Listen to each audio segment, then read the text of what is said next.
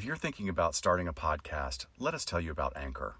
First off, it's free, and you can record and edit your show through your computer or phone, or import your show from whatever recording software you already use. Anchor will then distribute your show for you so it can be heard on Apple Podcasts, Spotify, or wherever you listen.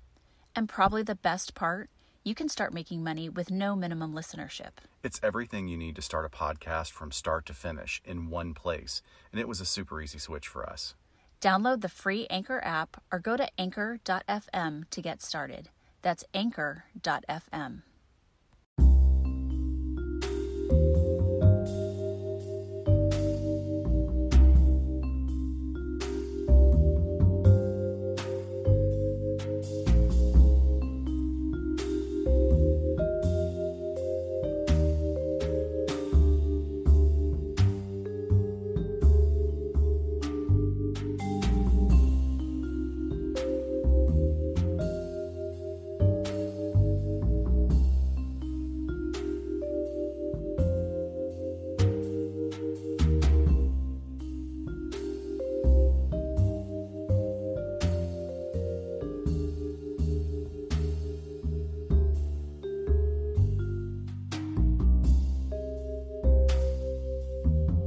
Hello, everyone. Welcome back to LA Not So Confidential. This is Dr. Shiloh. Hey, it's Dr. Scott. Hi. We are in October. We're super stoked about one of our favorite months of the year. So getting into the Halloween spirit with a lot, as well as just kind of have a lot of events coming up. So it feels like a whirlwind for us. Yeah, there's a lot going on in the next month. And it's kind of cool, as a lot of you have seen if you're following our social media. We just hit our 2-year birthday, really, of starting this, which is kind of mind-blowing because it seems like it literally seems like yesterday we were walking down First and Spring, and you turned to me and said, I think we should do a podcast. Yeah. I mean, it seems like yesterday. It does, and I totally liken it to having a child. We have literally kept this thing alive for 2 years, so I'm very proud of us as parents. Yeah, and it's funny. Most people would say it's funny to listen to other podcasts, especially ones that I love, and they'll say, "Don't listen to our first episodes. Don't go back and listen to our first episodes because they're awful." And I would say I agree partially with that, in that we've come a long way. We've kind of found our legs in a way that I really never expected to. But if you're out there and you're thinking about doing a podcast, I want you to listen to our first episode so you can see just how far we've come. Yeah, that's a good way to put it. Just figuring things out, and everybody has to start from someplace. I mean, you were really helpful for me because I'm such a weird perfectionist. You wouldn't be able to tell by looking at my office because it looks like someone had a full-on Grand Mal in there. But you keep me on track, and I kept thinking, okay, got to make this perfect. And you were sort of, no, we just got to get it done. Right. Well, and I think that's something that I would also, if I could redo, it would be, I felt like we had all of these ideas in our brains. We just wanted to get them out super fast. And maybe we could have taken a little bit more time to learn the equipment or learn, those sort of things. Yeah. But when you're ready to go, you just want to get your stuff out there to see how people will start responding to it. So it's been a really, really fun journey these 2 years. So hey, thanks for that, by the way. Yeah. Yay. All right. So lots in store for you for October. Our topic today is intimate partner homicide. Heavy topic. Yeah. So this came across my radar when I was at, again, some training recently, and just wanted to dive a little bit more into it because it was really nice for it to be parsed out as a separate topic, because I feel like I hear about it all the time. So much of the true crime that we consume is about intimate partner homicide. It's just too common, and I think we need to give some attention to that. So we wanted to cover the topic, to touch on it. By no means are either of us experts in the areas of domestic violence and the intricacies of studying and researching intimate partner homicide. as our full on like forte. It's its own specific area of study that deserves its own specific area of study just due to its prevalence. And one of my professors at Antioch, the graduate program I was in, Dr. Michelle Harway, is an expert in the area of intimate partner violence and domestic violence, which we'll get into why we're actually changing the terms now to be more inclusive, which is very important. Right. But I remember being in a class where she was sort of covering part of it. It was a class that covered more than just that, but sort of looking at violence. And we used the book that she had published as a textbook. And, sometimes you think when a professor gives you their own book, you're like, oh, please. Right. But, take my money. Yeah. But I got to tell you, this was amazing. And it's the title is particularly provocative. It's called Next Time She'll Be Dead. Wow. And it was an eye opener for me. I was just completely unaware of the depth and spectrum of, the cycle of violence, coercive control, all the things we're going to kind of touch on today. Right. And of course we wanted to pair a story with this, and there's been so many lately, and we didn't want to do something that's been overdone already or talk about, Dirty John again. So I stumbled across this story about Connie Navarro, kind of in an unusual way. So I like and am into a lot of street art, local street artists here in Los Angeles, and started seeing some that was done by Jane's Addiction's guitarist Dave Navarro. He's a street artist. He lives in Los Angeles, and he takes his art all over. But it was what really jumped out to me, being the true crime junkie that I am, is that a lot of his content was having to do with kids that were victim of trauma or crime. And he does a lot of stencil work, kind of, if you guys are probably familiar with like Banksy and that sort of work, on stencil work on sidewalks and on buildings and walls and such. And he does some other things as well, just some really cool mediums that he uses. But really the stuff that you're seeing on the street, and some of the content was JonBenet Ramsey, and it was JFK's kids, kind of iconic photos then turned into a stencil. And I thought that's such a dark sort of angle to take with your art. And then when I started following on social media, I saw that a lot of this series is what he was calling trauma kids, hashtag trauma kids was on this. And so I looked into it a little further and realized that Dave is a child survivor of a parental homicide. And this is a way in which he is healing and working through his own trauma and identifying with some of these other children that have been victims in various ways. So I thought that was really interesting. And so we're going to talk later in the episode about the death of his mother, Connie Navarro. But first, let's start with talking about intimate partner homicide. Just to define that, so that would be the killing of a spouse, ex-spouse, boyfriend, girlfriend, someone that has been in a relationship with the perpetrator, whether it's current or they've already broken up.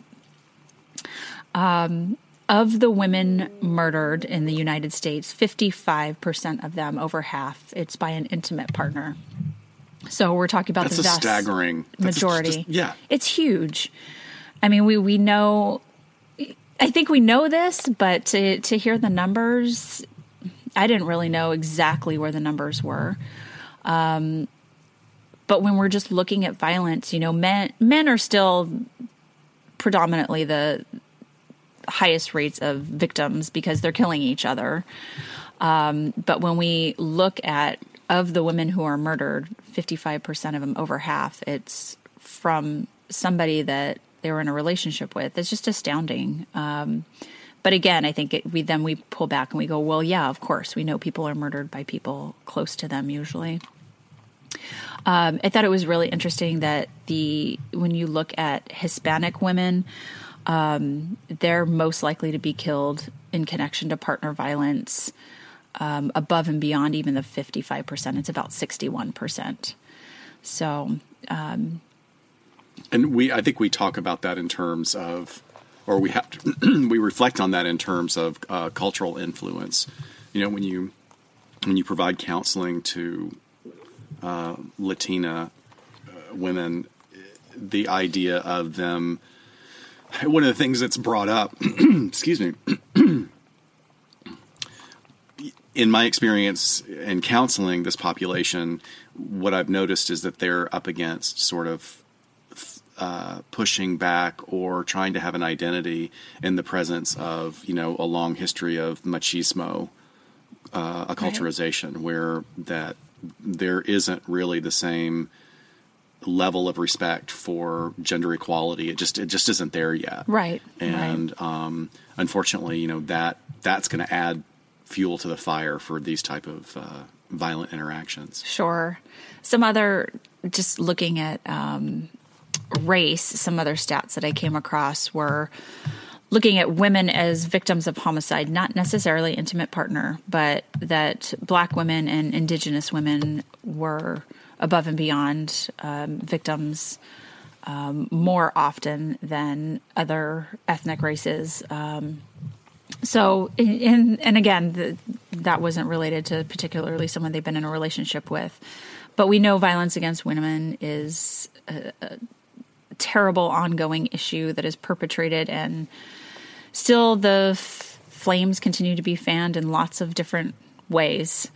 Well, there's also more information. I mean, I was completely ignorant of the homicide rate of Indigenous women in North America, right? Going over into Canada. And it kind of hooks back to other subjects that we've talked about, like long haul trucker serial killers. There's a highway of death in Canada where all of these Indigenous women have disappeared. And, it's on the one hand, it's horrific. And on the other hand, it's high time that we start paying attention to it for those of us that are in the field, like myself, to only recently become aware of it. I mean, that's pretty bad. Right. What always fascinated me for decades has just been one of those cases that stick out for me is all the women murdered in Juarez, Mexico. Right.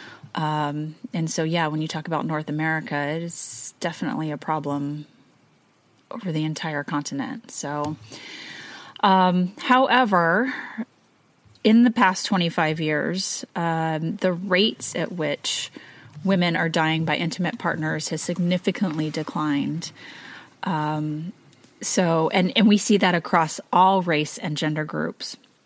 So depending on who they're in a relationship with, as far as the gender of the perpetrator as well.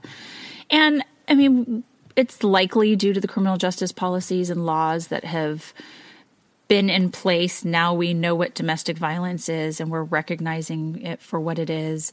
The laws and the policies that are put there to keep the offender away from the victim as much as possible. We know that some of them are just pieces of paper. If we're talking about restraining orders. Oh, absolutely. But there are a necessary part of the process as well until our judicial system can catch up with what needs to be done in this situation. It may be just a piece of paper in whatever area of the U.S. or around the world you live, but it's the first step. And, if you find yourself in that situation, get the restraining order. Sure. Get it. Sure. But it could be something like the laws in which the victim doesn't necessarily have to prosecute. The state can take on the role of, we're prosecuting this because of so many women that would recant or not want to follow through with prosecution, so sort of taking that out of their hands. So lots of changes just in the last 25 years that have probably done some real good work out there, as well as, I just thinking off the top of my head, involving domestic violence advocates or social workers to some of these women in their cases. And we've seen how that doesn't always work, and that can all be in place. And then you have a situation like Nicole Brown Simpson, who had all of that support around her, and still, there was definitely a lot left to be desired still with the criminal justice system and helping her out. But overall, I think it's pretty neat to see that the laws are working the way they have with 25 years under our belt to sort of look at this time.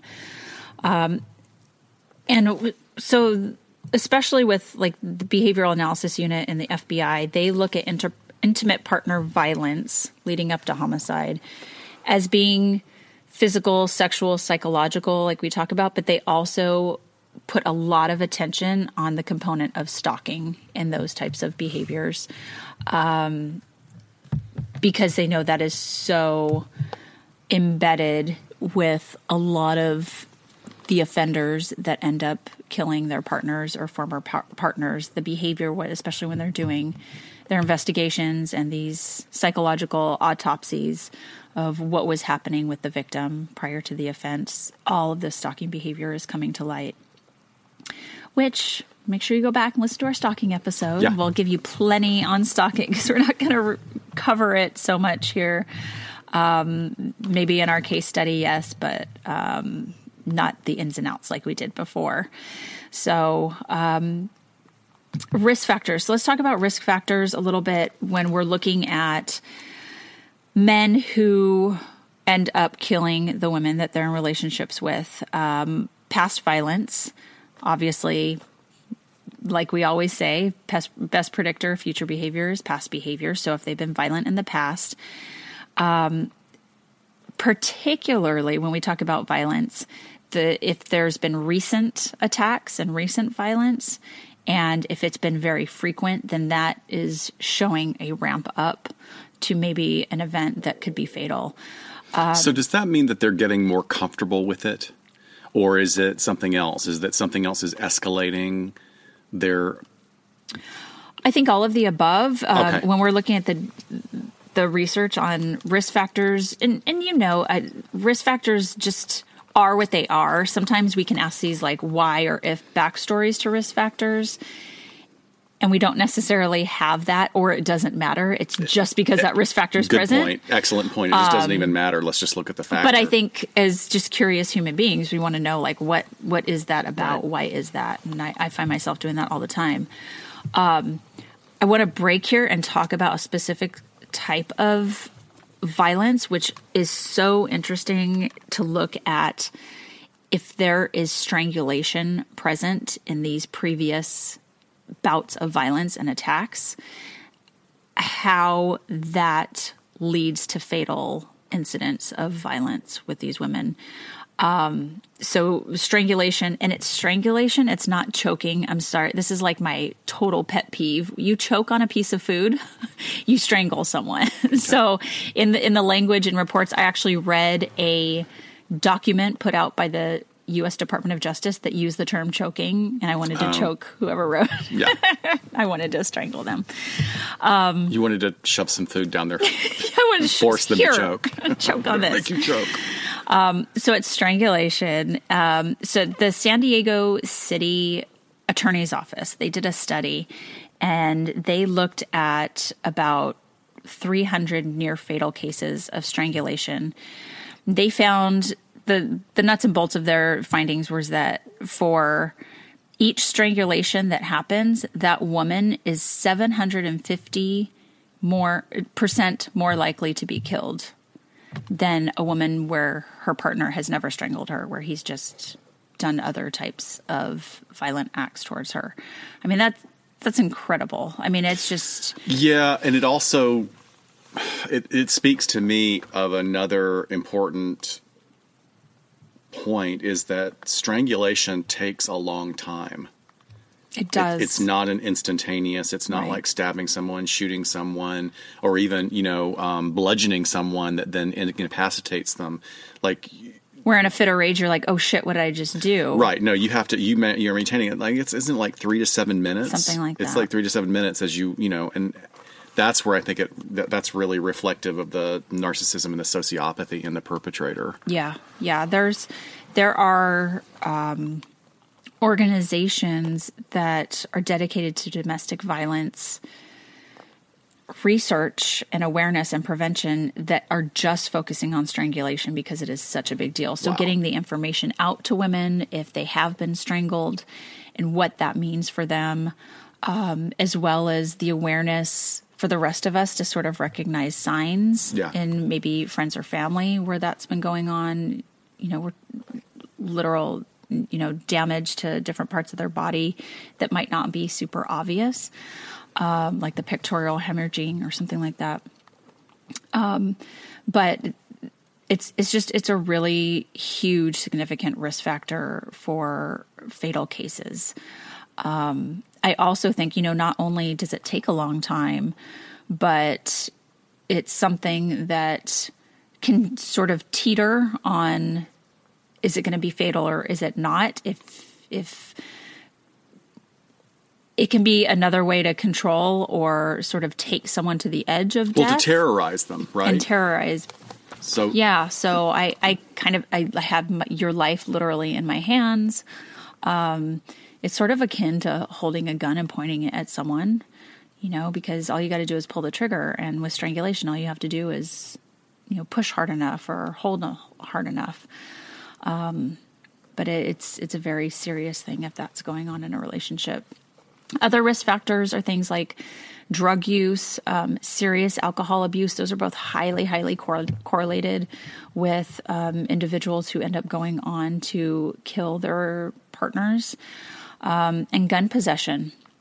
So we do have laws in a lot of states that if you've been convicted of a domestic violence offense, you can no longer legally own a firearm. So I'm sure that's a piece that has also been within policies in the last 25 years that have helped contribute to the decline. But I think a lot of research, there also are not too much research or interventions that look at drug abuse and alcohol abuse when it comes to these types of situations. I have a really great chart here that I wanted to bring up to just kind of talk about the difference between women who are abused and then those that end up getting murdered. And for all of these that I'm going to list, these risk factors for the women who end up being murdered, they experience these behaviors from their partner at least twice the rate of women who were not murdered. So what you're going to show us then, or what you're going to talk about, is factors that pretty much indicate a high probability of resulting in death. Right. Okay. Right. All right. So we have partner used or threatened with a weapon at some point. It could be any weapon. And then just having a gun in the house was a high risk factor as well. We already talked about partners trying to strangle the woman. Partner violently and consistently jealous. So we're looking at attitudes and maybe some personality weaved in there. We always hear with these types of cases, if I can't have her, no one can type of situation, which is also going to be echoed in the case study that we talk about. Physical violence increases in severity. The partner controls most or all of the women's daily activities. So from who she's speaking to where she's going, all of the above. The male partner, illicit drugs, and when it comes to alcohol, really focusing on the alcohol abuse as if they are drunk every day or almost every day. So if they're getting to the point of pretty decent intoxication, that's when we start to see like inhibitions go down. They're more impulsive. Excuse me. And if that's happening, think about it on a daily basis. As I'm going through these, I just want to sort of paint a picture of, think about being a woman living in a home with a man like this, like what eggshells are you walking on all the time just to make sure there's not some explosive violence that's going to be anchored towards you. Women who are beaten while pregnant. Oof. And that's a big one in terms of them ending up being murdered. The woman's perception of her partner being capable of killing her. So when they go back and they look at statements or with people that have been able to be interviewed, or maybe something they've confided to in a friend. In a lot of these cases, Susan Powell, right. and they're writing full-on letters. If anything should ever happen to me, look at my husband. Here's my stuff. Like getting all their ducks in a row and documenting. I think Nicole Brown Simpson did the same thing. And it's just it's mind blowing. I mean, I'm sitting here with my hands over my face. Like, it really is mind blowing.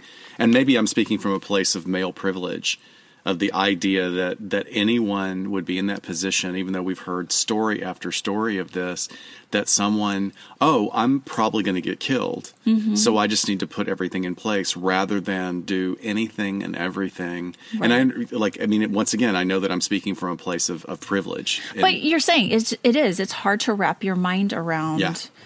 And I think even a woman, a lot of women Sure. would go, what the hell? Why? We do it all the time, Right. all the time.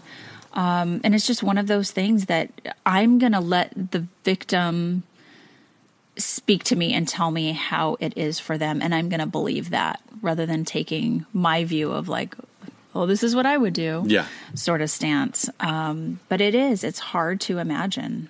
Definitely. And I think that's one of the reasons we also know that when we talk about victims of domestic violence and intimate partner violence, there is no solid profile for a person. So we can't, and we cannot, and neither, nor should we blame the victim in, Right. well, if he or she was just had stronger character, or if he or she Pick better partners, right. Or you know how to take care of yourself, or like, why aren't you thinking of the kids? It's not about that. It's about the narcissism and sociopathy on the other side of the person that just slowly continues to narrow the victim's life. Right. So there's two factors about suicide that I found really interesting. So really the only factor on this that does not correlate with the woman being more likely to be murdered is if she feels suicidal or actually attempts suicide herself. That basically has nothing to do with it. But if her partner is exhibiting suicidality, then that does show that if that's happening, then women are more likely to be murdered. So, okay, now that's really interesting to me, because that is in line with the Vitra model of the fluidity between suicidality and homicidality. Right. So if this perpetrator already has these homicidal, violent ideations toward his partner, plus his own suicidal ideation, and is swinging wildly between those two, we have no idea, knowing what the Jenga block is that could be pulled out. It could be anything. It could be innocuous. It could be a dog that gets in the way. It could be a dish that's dropped. Yep. And hence, murder, suicide type situations. But yeah, when a lot of our research in the field of psychology, when we talk about violence is just a big umbrella where violence towards others and violence towards yourself is in there as well. So when you see a history of that in the past of somebody, they could also, you see that as a potential for violence, whether it's against yourself or someone else. So I think that's a good baseline. Scott's going to talk about coercive control a bit, and then we're going to jump into our case study. So, right, and we've talked about this before. I always circle back around to give enormous credit to Laura Richards of Paladin. Laura Richards, who most of you, I'm sure if you're in this genre, you're aware of who she is. She's a criminal behavior analyst in the UK, and she's the director of Paladin, which is an organization that seeks to continue to reform violence law campaigns and to criminalize this concept that we're talking about, which is coercive control, which I think that's a big task because so many aspects of coercive control and Lenore Walker's cycle of violence are somewhat ephemeral because they're about behavior, and how do you criminalize behavior that is still in its nascent stages, where an individual is assumed to be able to have insight into how much choice they have. So I think that's a big challenge she's up against. If you're at all interested in educating yourself on this, I mean, just Google Laura Richards and Paladin Coercive Control. Tons of her articles come up. She's a wonderful speaker, and she's a regular contributor to another podcast by the casting director of Criminal Minds. Right, Real Crime Profile. Real Crime Profile. Right. Because I'm the worst at remembering names. I think we talked about her a lot. We talked about her several episode. times, and I think she's great. And I think she also has so many great articles that are really written for laymen too. And one of the ones that I love is it just basically says, "Are you in an abusive relationship?" And it's like sort of the anti-cosmopolitan. Here, take this quiz to see if. But it's necessary, if you're having doubts, it's necessary. But even Laura, who has moved this forward, I love calling her Laura. I know. We're just like buds, right? It's because my mom's name Ms. is Richards. Laura. Yes, so exactly. You feel comfortable with that. But she, she didn't come up with she's taking this concept and she's moving it forward. And the concept itself, the term, was developed by Evan Stark.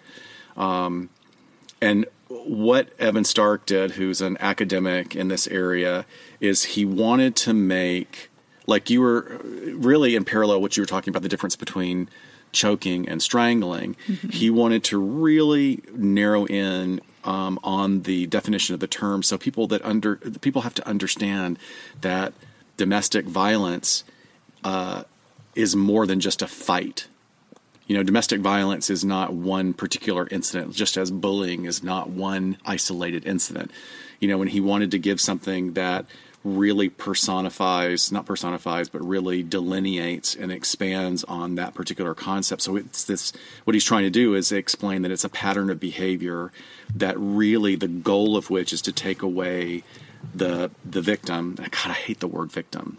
I'm having such a reaction to it. I don't know why, but it is what it is. Yeah. But it's about trying to take away an individual's freedom, their liberty, and what's really scary is to really attempt to take away their sense of self, to deconstruct their identity into this submissive position. So without going in, you've already covered a lot about the perpetrator, but just like sitting with that for a second to think about that is what an individual's goal is. My goal as a perpetrator of this abuse is to take someone and further objectify them and turn them into this non-entity that I then control in every way. It sounds like so much work. I mean, it's... That's a really good point. It's just... It like is you a said, lot of work. To have the mindset of this is what my goal is. And then, I mean, you got to be on top of it. You are shaping this person's behavior with every little thing and being very strategic about it. Well, I think building up. And we've talked about, grooming techniques in sexual offenders. And I think that it does take a lot of time. And also, it's so second nature to some of these characterologically disturbed individuals that this is just what they do. This is just the way they walk through life. True. But, I mean, when it gets into the stalking, which we'll talk about in the Dave Navarro example, I mean, that was a lot of work. That was a lot of phone calls. It was a lot of, surveillance, right? Yeah. I mean, did the guy work? Right. I mean, what the hell? Yeah. Anyway. Yeah. I think that's some of the language we use in the stalking episode was surveillance. But, getting back to this, is the goal was to, instead of using the term domestic violence, they want the phrase domestic abuse so that they can really expand on the definition that it's not about fights, it's about an ongoing situation, and it contains and is made up of much more than just violence, more than just physical violence.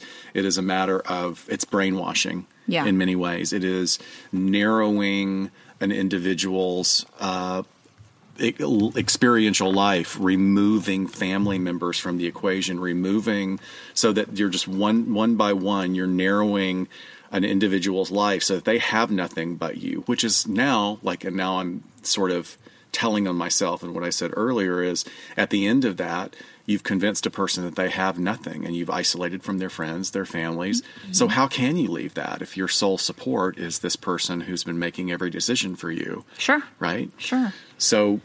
And I like that it's gone towards intimate partner violence or abuse, away from us using domestic violence so much, because domestic is, you know, when I was working as a police officer, I mean, that could be between siblings or parents and children, like adult children, to where anyone who lived in the household, it could be a domestic issue. So if you're cohabitating with that person, that's sort of how the law was written.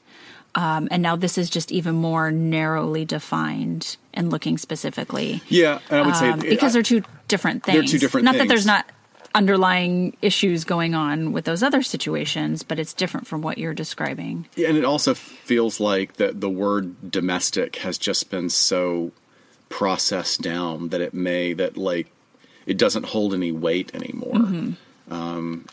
So I don't know, but I'm glad that this work is being done. I mean, it's this particular model, which is so similar to the Lenore Walker cycle of violence, really uses specific techniques, like I was talking about before, isolation from social circles, social support networks, family, degradation, whether obvious or whether subtle, whether it is gosh, what's the term they use in the pickup art? The negging, you know, sort of you elevate one part of the individual's physical attributes. Oh, you're so beautiful. God, if your teeth were straight, you'd be a knockout, you know, that kind of thing. And it can start with that, but then go on to more insidious forms of degradation, or more explicit as well as implicit. And then mind games. We talked about gaslighting. Gaslighting is a ridiculous phenomenon that is used by these individuals. But probably the one that puts all of these things, that makes all of these things be able to be integrated into this technique, is micro-regulation.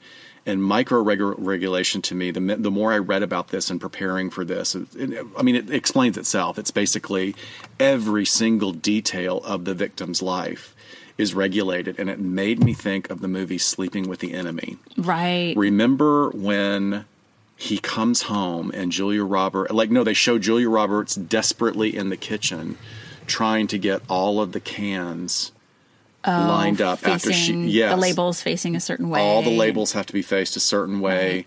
And then he comes in very late. Was it Patrick Bergen? I think it's the actor that played him.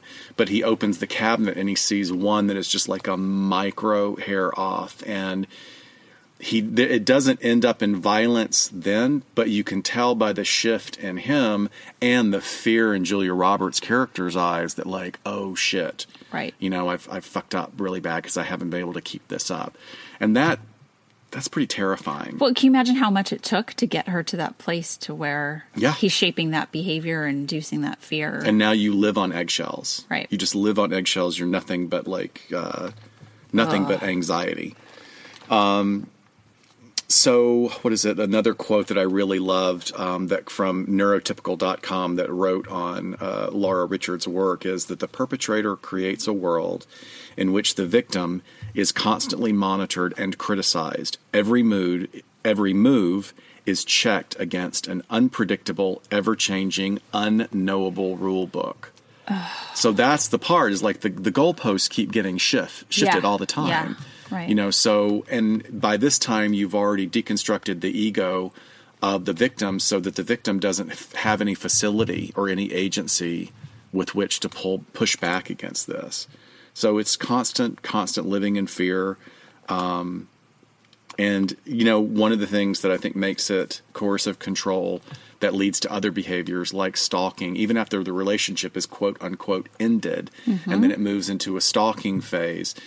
One of the things that is different about the world that we live in here in the 21st century is that technology now allows you to engage in these behaviors, whether they're coercive control behaviors. I mean, we've got examples now that are being adjudicated all across the country of people monitoring their partners from work. Like they've got Nest cameras set up all over the house and they're monitoring everything. It's a level that we would not have had to dealt with a decade ago. No, you would have had to do your own surveillance, sitting outside their apartment waiting. So monitoring them in the moment, and then the cyber stalking maybe afterwards or during as well. But there's just so many ways to infiltrate someone's life and privacy. For everybody here who's listened to Dirty John, which I think is beautifully produced, Laura goes into it in depth in an episode of Real Crime Profile that I highly recommend, because one of the things that she hits on that's so important that we've talked about in different episodes, but the initial, I think we talked about this mainly in the cult episode, was the initial stages is love bombing. Right. Just love bombing. And like, that's something that I would, for anyone that is ever going to be potentially in one of these situations, go back to common sense of when, if it's too good, it's probably, right. Too good to be true. If it's too good to be true, then it's probably not true. And love bombing is something that gives that away. Yes. It may feel good, but it shouldn't feel good. It should not feel real. Well, it shouldn't feel that good all the time in large amounts. Right. Because it's not going to be sustained. There's no way it can be sustained. No.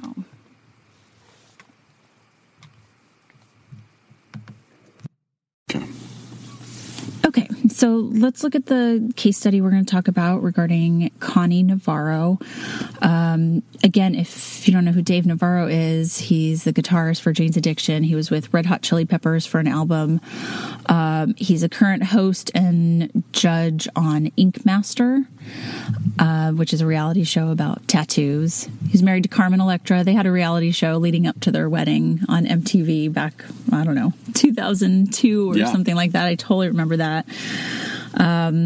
And he has a podcast. He actually has a live radio show they do on the internet, but then they put it into podcast form. It's called Dave Navarro's Dark Matter Radio Podcast. And they just kind of take all kinds of calls from listeners, and it's just kind of a cool call-in, anything goes topic show. So Dave put together a documentary called Morning Sun in 2015, and it's Mourning.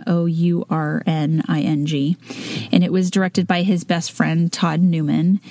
And this is really his mom, Connie's story. I mean, it talks about Dave's process, and he is the person recounting a lot of the events, but it also interviews a lot of family and friends of Dave and his mother and his father, and tells the story of his mother's murder and subsequent capture of the perpetrator. And so we're going to talk about that now. So this documentary is a really beautiful tribute to Connie. Connie was born in the 1940s, raised in the 1950s, and then she meets Dave's father and they get married in the 60s. She's so beautiful. She's a model. She was on Let's Make a Deal. I think she was one of the models on the show. But she reminds me so much of Sharon Tate. It's kind of the time. Yeah. And when she was she looks way more like Sharon Tate than Margot Robbie does. Yeah. Just with the hair, really soft features, gorgeous big eyes, and just a California girl.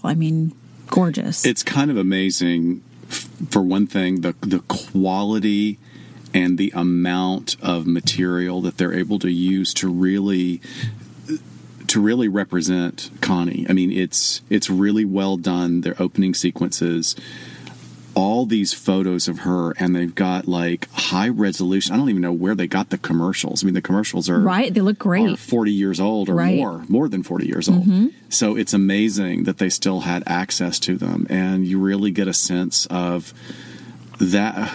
Certainly what she looked like, but then as you're hearing people describe how wonderful and kind she was, and non-reactive, and just a really, really kind person. You as you're listening to that and you're seeing these images of this beautiful young woman, you really get a real sense for who she was. Right, because weaved in there are a couple of family home videos, right. And you see her with children, you see her with Dave, and just it does a beautiful job of looking at what her life was like through this footage, but also after she divorces Dave's father, and now we're into late 70s, just kind of her finding her own freedom and being a single mom, and even with some of her art and like some of the pictures she was doing and things like that, just kind of progressive for the time. And it's just, it was neat historically just to kind of follow that in imagery. But so she's divorced, and in the 1980s, she ends up meeting this guy named Dean, and she starts dating Dean. And there's even video footage of him over at her house. It looks like someone just set up the video camera. There's a ton of teenagers over just kind of hanging out. And everyone said, like, she's the mom that we all totally dug. She was super cool. We'd come over and go swimming at Dave's house, and she would make us food. And there's some video footage that's just sort of stationary in the kitchen of her chopping up food. The kids are being goofy, and then you see this guy saunter in, and he's got no shirt on. They're in their bathing suits, and he's muscular and fit, but very macho, very charismatic. But people described him, even in small interactions, of being just a little bit off and getting sort of a kind of a tough guy vibe from, especially some of the neighbors, even the younger guys that were just like Dave's teenage friends. I think what I was particularly struck by in listening to those reports from the interviews and the second and third hand reporting of people. I mean, there are several people who were interviewed talking about sharing their perspective and sharing other people's perspectives on meeting him. What we're really talking about, regardless of what terms they use of, his swagger versus his good looks and his physicality, is that their radar was telling all of them something was off. Right. Which I always want to go back to, that, like, everybody has that innate radar, and really you should be developing it. You should be honing it. Because when it comes now to come forward all these years later and be watching the story be recounted and sitting here with the information that we put together, to think, if somebody had known early on. Right. And in the same way, Dirty John, when you go back to Dirty John, there's such parallels here. There's a lot. But a lot of these people around her said, she always found such like the good in people, and that's what she chose to look at. And but others were saying there was just this edge to him that we didn't really like, whether it was a look or kind of this dark shadow across his face from every once in a while. But they date for not that long, only about a 2.5-year relationship. From Dave's perspective, they end up breaking up, and there's not a lot of, there's not one reason why necessarily. It's suspected that maybe she found out about some past criminal behavior, but she finally breaks up with him for good, if you will. And does so in a sense where it seems very fearful. She's changing locks at the house.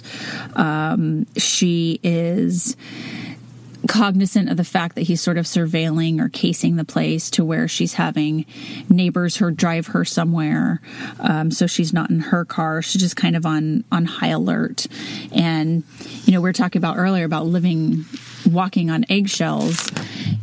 You can imagine not just her behavior, but now that's being portrayed to her 13, 14, 15-year-old son, that's seeing this change in mom, and what's going on. And we'll go, I want to get to sort of the breakup and some of those behaviors, and then we'll sort of jump back to some things that he was doing at the time. But there were people remember while they were in the relationship of occasionally her face would be swollen with bruises, that a restraining order was talked about.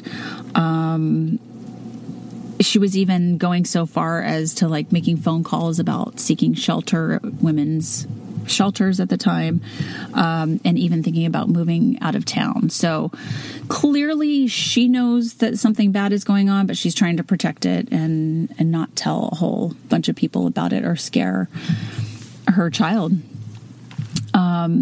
But the day of her murder,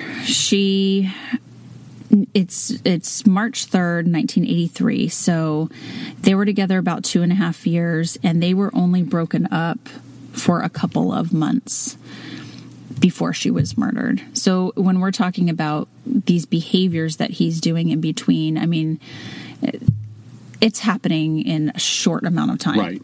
8 weeks. Escalated very rapidly. Right. So from her son's standpoint, you know, he's going to the day of her murder. He's in high school. He ends up getting picked up by his dad and then taken to his dad's home. And his dad said, you know, your mom hasn't been answering the phone. I'm going to go check on her. And so the father, the divorced husband of Connie, goes over about 7 or 8 o'clock at night and walks in and finds Connie as well as her best friend, which Dave knew as his aunt, Susan, both deceased in Connie's apartment. And her friend is in the bedroom, deceased, and then Connie is in a hallway, and like half of her body is shoved into a linen closet, a ground level linen closet with a towel or a pillow or something over her face. And so he immediately, you know, goes outside and ends up calling police. Neighbors start coming out. And it's horrific and heartbreaking to everyone.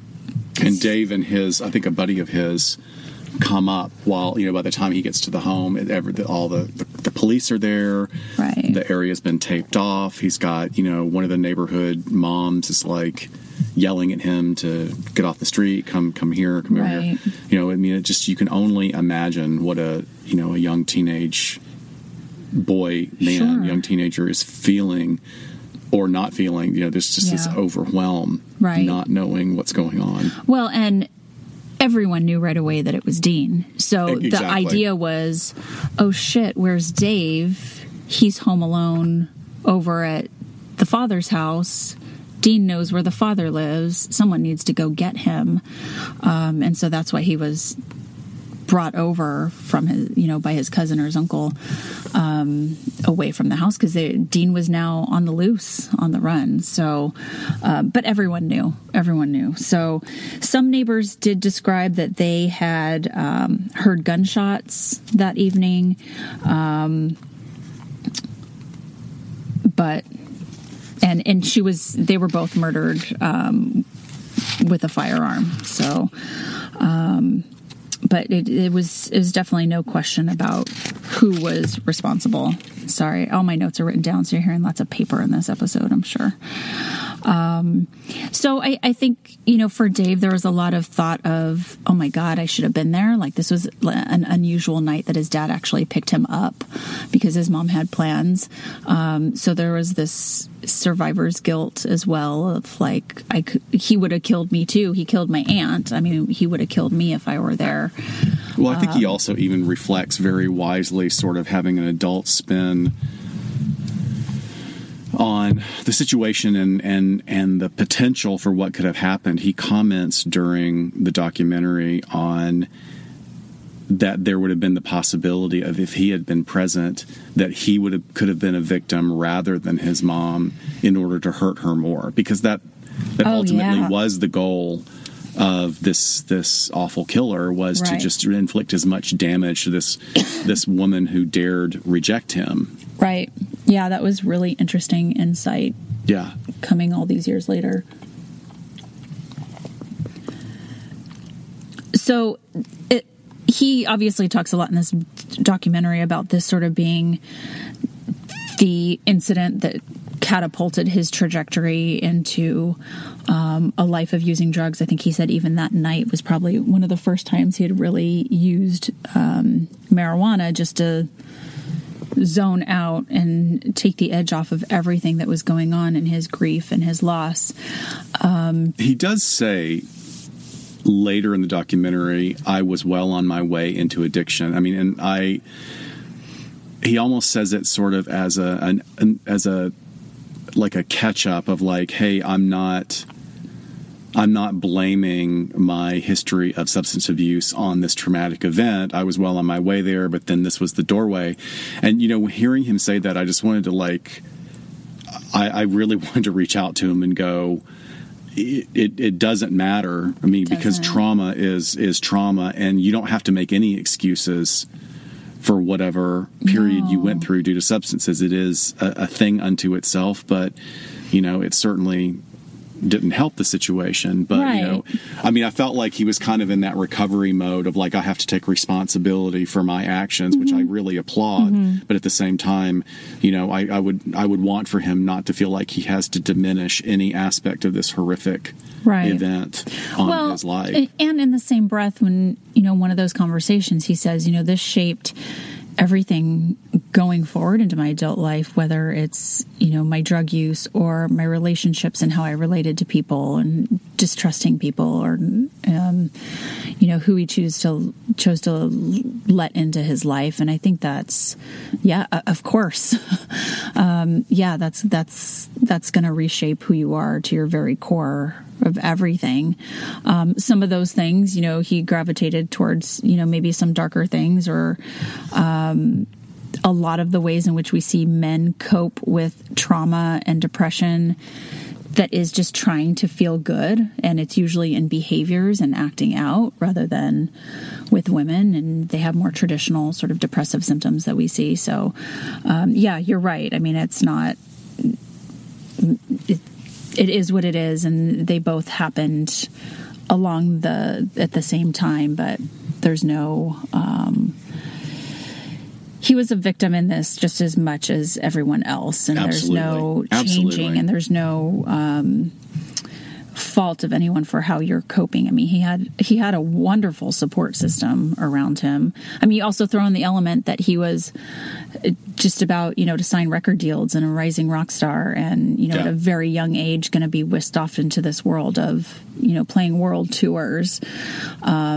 And then maybe, you're ripped away from your social support system at that point. So there's so many factors that lead into this.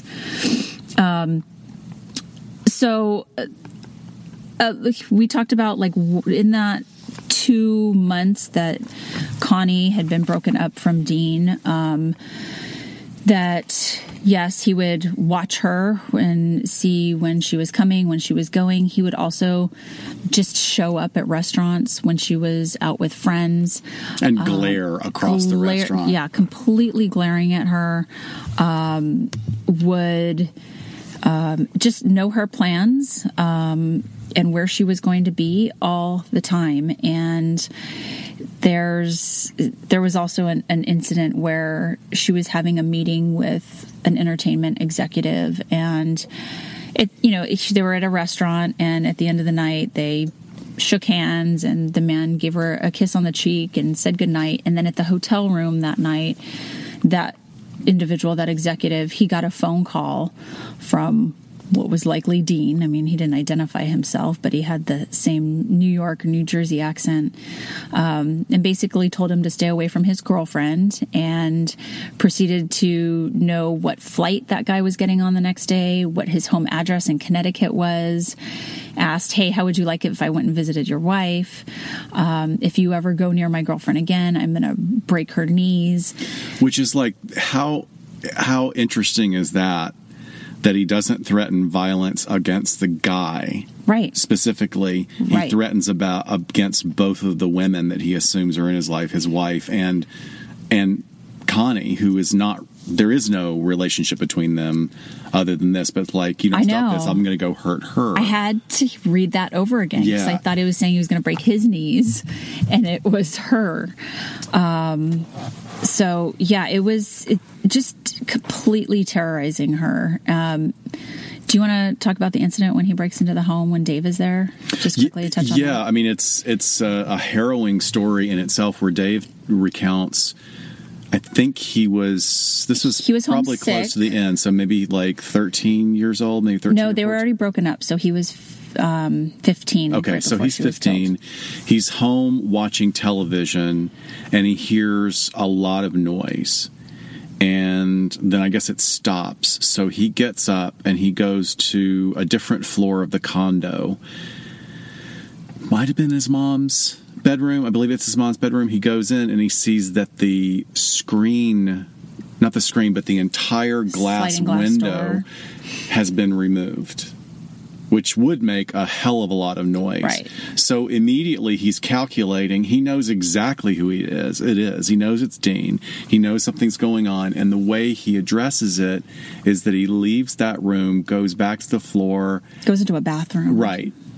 And then comes back out and is like, Mom, Dean, are you there? So he's realizing, even at this early age, he's got to protect himself. Right. So then Dean responds, oh, yeah, I'm here. They interact with each other. Dean is going, oh, wow, I'm glad you're here.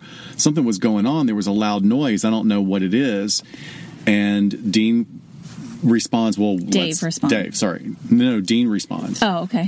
Dean goes, well, let's go see. So they're walking around the condo, and Dave recounts, like, I was lying because I knew it was him. He knew I was lying. He knew that I knew what he was doing. I mean, it was just like, it's chilling. So chilling. To hear like a 15-year-old having to deal with this. And then it ends up another, it then moves into a horrific incident where he shows him there's a gun. He takes out handcuffs. He handcuffs him to the toilet. Right. I mean, it's just brutal. Yeah. Brutal experience. Awful. And he comes away unharmed. I mean, physically, which is good. Right. But right. It goes to show you, kind of circling back around to those ideas of coercive control. Now he's trying to do the same thing to Dave that he was to Connie. Right. Those elements of degradation and gaslighting and, intimidation and, sort of trying to corral a person's experience into a very narrow purview. Sure. So I want to read a written note that Connie wrote. And this comes from a court document that I'll link in our show notes. But this was addressed to Dean, and it was dated February 19th. And I think gives a really good idea as to just her mindset and what she was living with, and really echoes everything that we've talked about so far today. And these are in her words, quote, I'm so sorry that you're still so angry and you feel a need for vengeance and punishment. You're accomplishing your goal. I feel like a walking dead person going through the motion of life, like a small wild animal who knows it's surrounded by a pack of wolves. The smallest sound or movement makes me jump.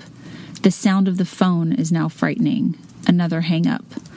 I'm so locked up in my own house, afraid of every sound the walls have probably always made. I walk out of my house, a coffee shop, a gym, looking. Terror.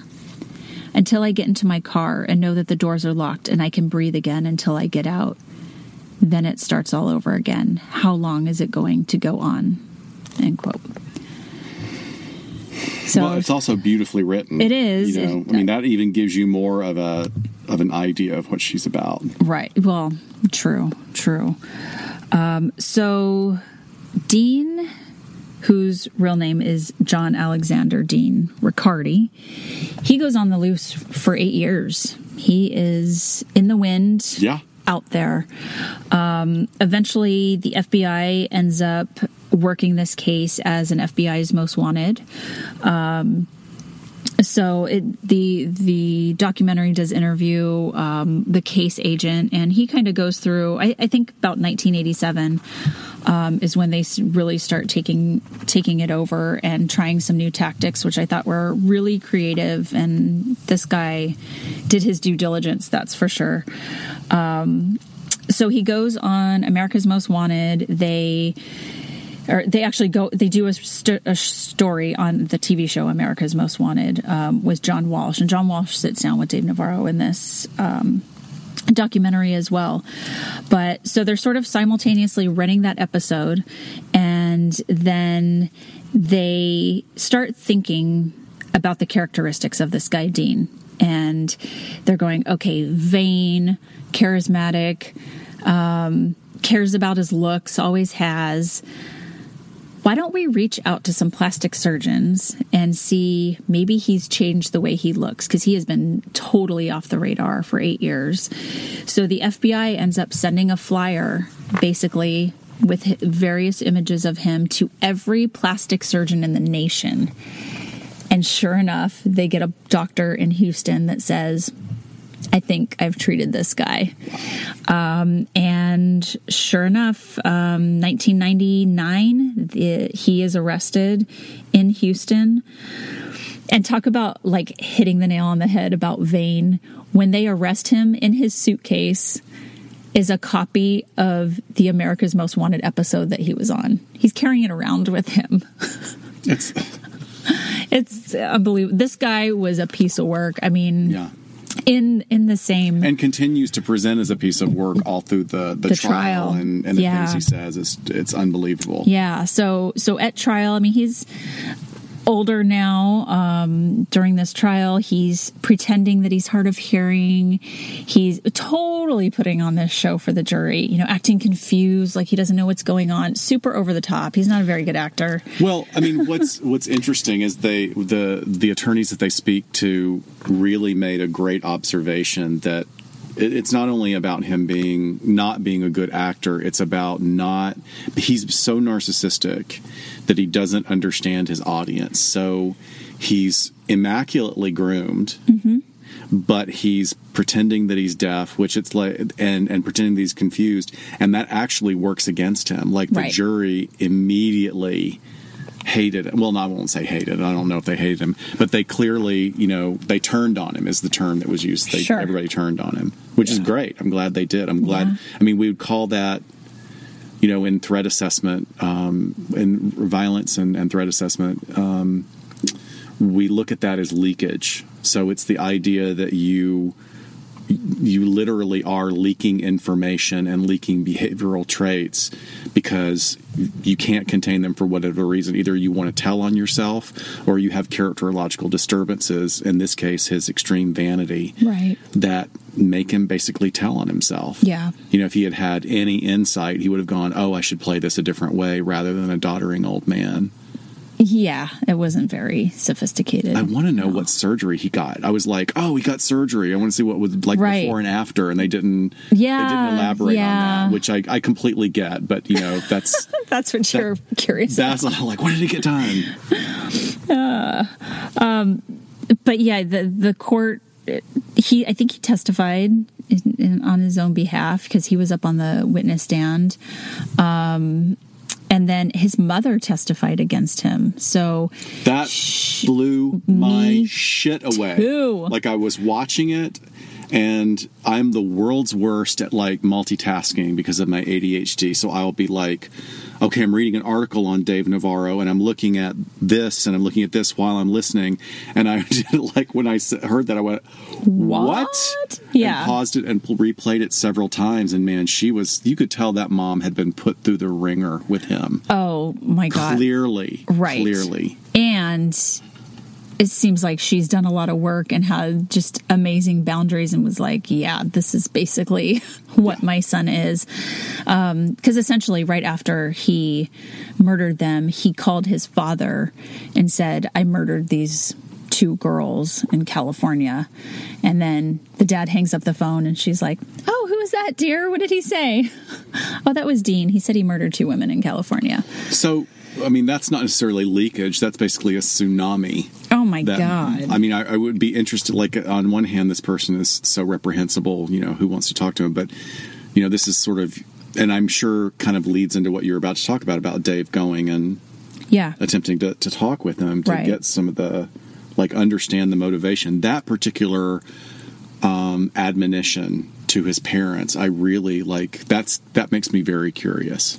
What was that about? I don't know. I don't think we're going to know. I don't know. The thing that comes to mind for me is, like, if he needed money and someone to hide him, like, maybe dad will be in my corner sort of thing. And even the mom even said, he said this, but then he there was this caveat of like, oh, these women deserved it. Like he was even trying to explain away to his dad of, yeah, they found out about my criminal record and they both freaked out. And so like, what was I supposed to do? Yeah. Well, clearly, another example of a lack of insight into how he's viewed. And right. Yeah. Yeah. But the prosecution did a fantastic job. I think they really brought out in court. It seemed to really illuminate Dean's just intolerance for rejection, which I think is a theme for all of these types of cases we're talking about. This, again, going back to like, she's finally had so much of my shit that she's breaking it off with me. But that's inconceivable. Like how I've worked so hard. There's no way. Like she can't have control at this point. So it took about 8 hours for the jury to come back with a guilty plea. And he got the death penalty. However, that got overturned in 2014, I believe. And because there's actually some case law that came out of this. So I guess when they were picking jurors, it had to do with one of the jurors and their views on the death penalty and being making some inconsistent statements. So they wrote down, sometimes when you're part of a jury pool, you'll fill out surveys. And so they sort of wrote one thing, but then said a different thing and were dismissed because of that. Okay. Well, his attorney essentially just did a bunch of hard work and digging and got his death sentence overturned because of this one juror that was dismissed based on these conflicting statements. So he has life. And in the documentary, he is at San Quentin. And it's sort of the whole documentary is leading up to Dave going to go visit him face to face. And doesn't really know, what he's going to say and why he's there. But Dean does sit with him for a little bit and they talk, and he doesn't say a whole lot about what the conversation was like. He's very fresh and sort of processing all of it right afterwards. But yeah, he comes face to face with his mom's killer, and Dean's it sounds like he hasn't changed a bit. He kind of comes in, sees Dave in the waiting room and is like, oh, well, I didn't authorize for you to be here. Dave's like, all right, you can stay or you don't have to. And he goes, I got a few minutes. And by the way, having worked in California Department of Corrections, that's bullshit. Right. Because you can't just pop up. You can't just pop in. There's a whole list. There has to be communication. Inmates have rights as well. And right. So that was a lie. You can't just surprise them with guests. That was a lie. Yeah. He was trying to control the situation. Right. So, and that was a statement that was meant to throw Dave off, and it sounds like he handled it really well. Yeah, exactly. I love how we're just calling him Dave. Like we're just, I know. We're just buds. Mr. Navarro. I went down a little bit of a rabbit hole that we probably could do a whole other episode on, but this is such an extraordinary circumstance, and it's so specific of what does happen to children when their parents are victims of violent crimes. That's very specific. It is specific. We've talked so much about trauma, even Absolutely. In teens and kids before. But it's what's interesting is that having looked that up is there is a lot of research on it. There's a lot of research going all the way back to the 80s. Yeah. That psychiatrists and psychologists have actually been looking at this phenomenon, and it's not necessarily anything that is completely unexpected, but it just reinforces just removing a sense of all sense of groundedness from children that are probably just now coming into a period of understanding where they are in the world and where they are in their family dynamic. And the idea that this was ripped away from this young man is just tragic. And, he talks about immediately starting to use and self-medicate. And, a lot of art is born of pain. Sure. And it sounds like he numbed himself out for a good long time and is now sort of, maybe even this documentary is a way to sort of exorcise these demons and, I think so. and process a lot of that. But it was very interesting to look at. It's all in line with basically PTSD. I mean, what they experience. And here's something that came up that blew my mind. That was so specific about the research, and these will all be in our show notes, but the research showed that in 2000, in Journal of Child Psychology and Psychiatry, the study showed that about 1 of every 5 children who have lost a parent will develop some form of psychiatric disorder. And when we say that, there's a wide spectrum of psychiatric disorders, including various forms of depression that can be transient or long-term, or anxiety. Or substance abuse disorder. Exactly. But then, and so one of the quotes is, having the loss of a parent disrupts our foundation, our sense of security and safety, having secure attachment, having this parent provide everything that our parents provide for us. This all gets blown to pieces when we lose a parent.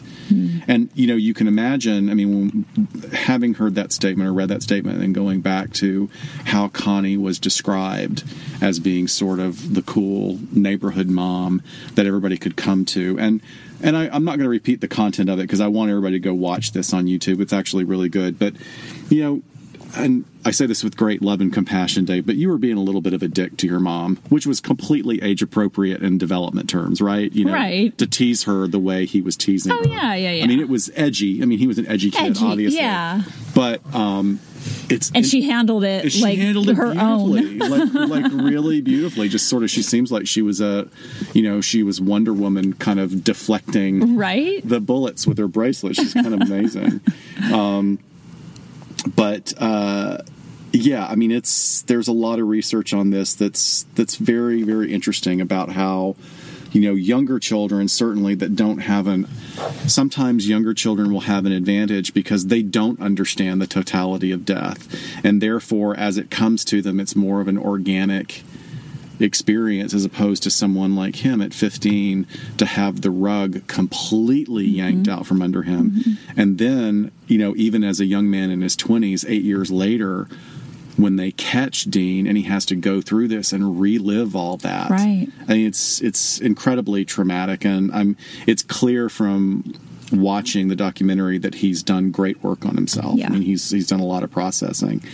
Now, the most interesting point that jumped out at me, there's a lot that I won't go into, but one of the most amazing things, and it's not justifying or minimizing by any means, but it talks about how specific is this? Children whose parents, who experience parents' violent death, have a tendency towards perfectionism and end up usually being more successful.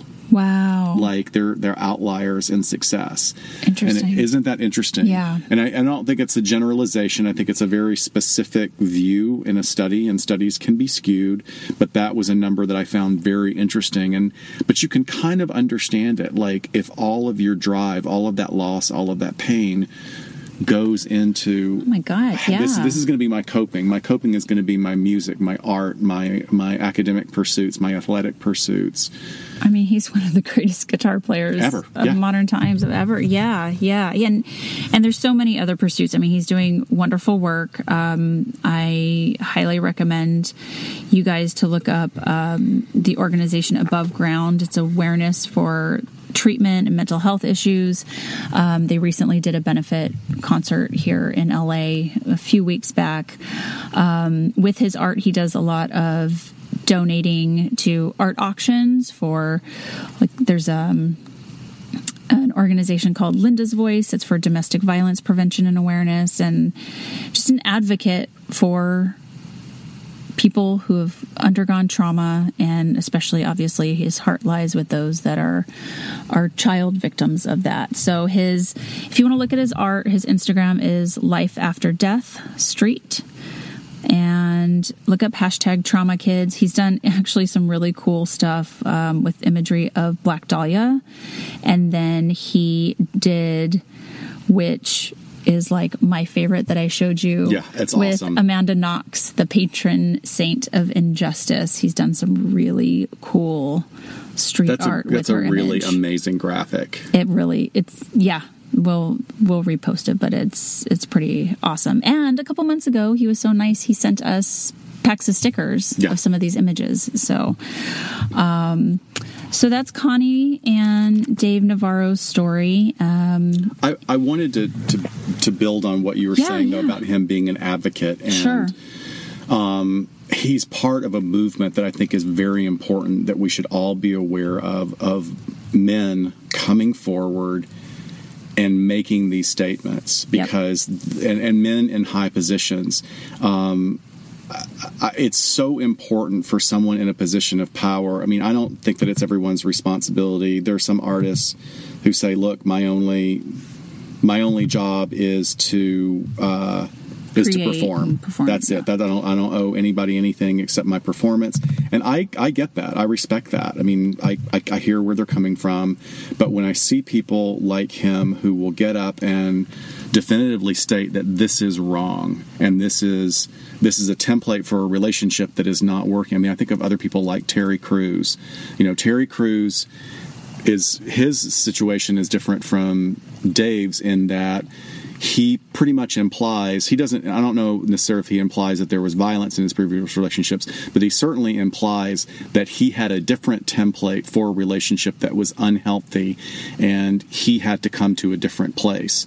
And the guy clearly has come a long way. Yeah. I mean, when you hear him speak on it, it's amazing. And those are just two. There are plenty of them out there. And for them to be men in power in the entertainment industry. Right. In this day of, Harvey Weinstein pulling his crap. Right. That's even diminutive to call it crap. It was so chronic and awful. I mean, I will say this. Who's the other one? Patrick Stewart. Patrick Stewart isn't a huge advocate because he witnessed domestic violence perpetrated on his mother.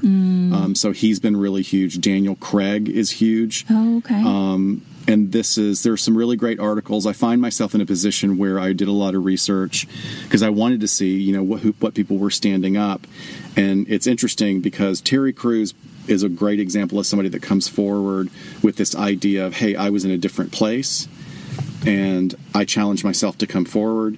And there are some other people that are taking the stance that they're doing it to cover their past behaviors rather than admit where they are. I won't name any names, but they're pretty...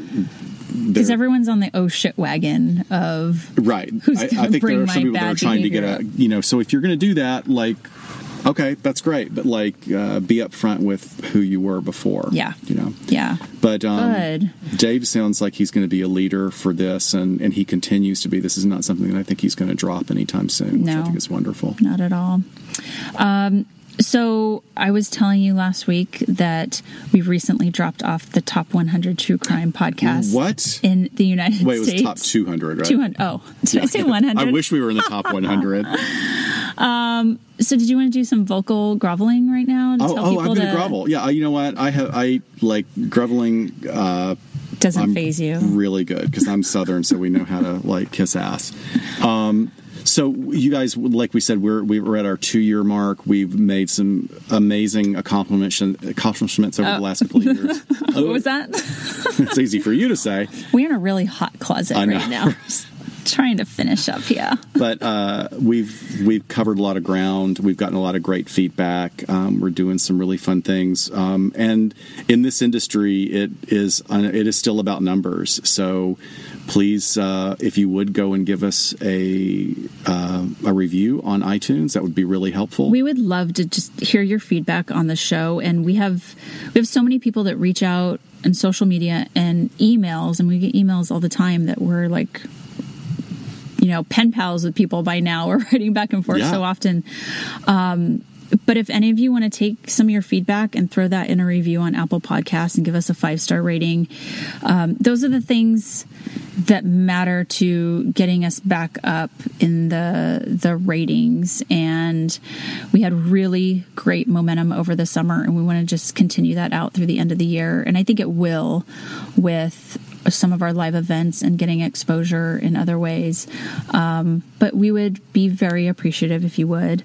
You can also find us on our social media. So our Instagram is at LA Not So Podcast, and Twitter is at LA Not So Pod, and then Facebook.com/LA Not So Confidential. And we have an event coming up. You want to tell about that? Yeah, so we have our true crime event coming up October 30th, and that is going to be co-presented by us and Rebecca Sebastian of the Dialogue Podcast and Yellow Tape True Crime Trivia. So we are going to be doing some true crime trivia at this live event, and then she's going to interview us for Dialogue, and then we're going to have some more true crime trivia. So it is free. It is at the Friend Bar in Silver Lake here in Los Angeles, and it is going to be so much fun. It's kind of a true crime weekend. On Friday night, the 18th, Murderish Podcast is having a meetup, and there's going to be a ton of local podcasters there from the true crime realm, so we will be there. So if you're local, please come. Yeah. Please say hi. Yes, please. So that's in a couple weeks, and we will be back with a really fun Halloween-themed episode towards the end of the month. We're working on that now. And we'll see you next time on LA Not So Confidential. Bye, folks. Bye-bye.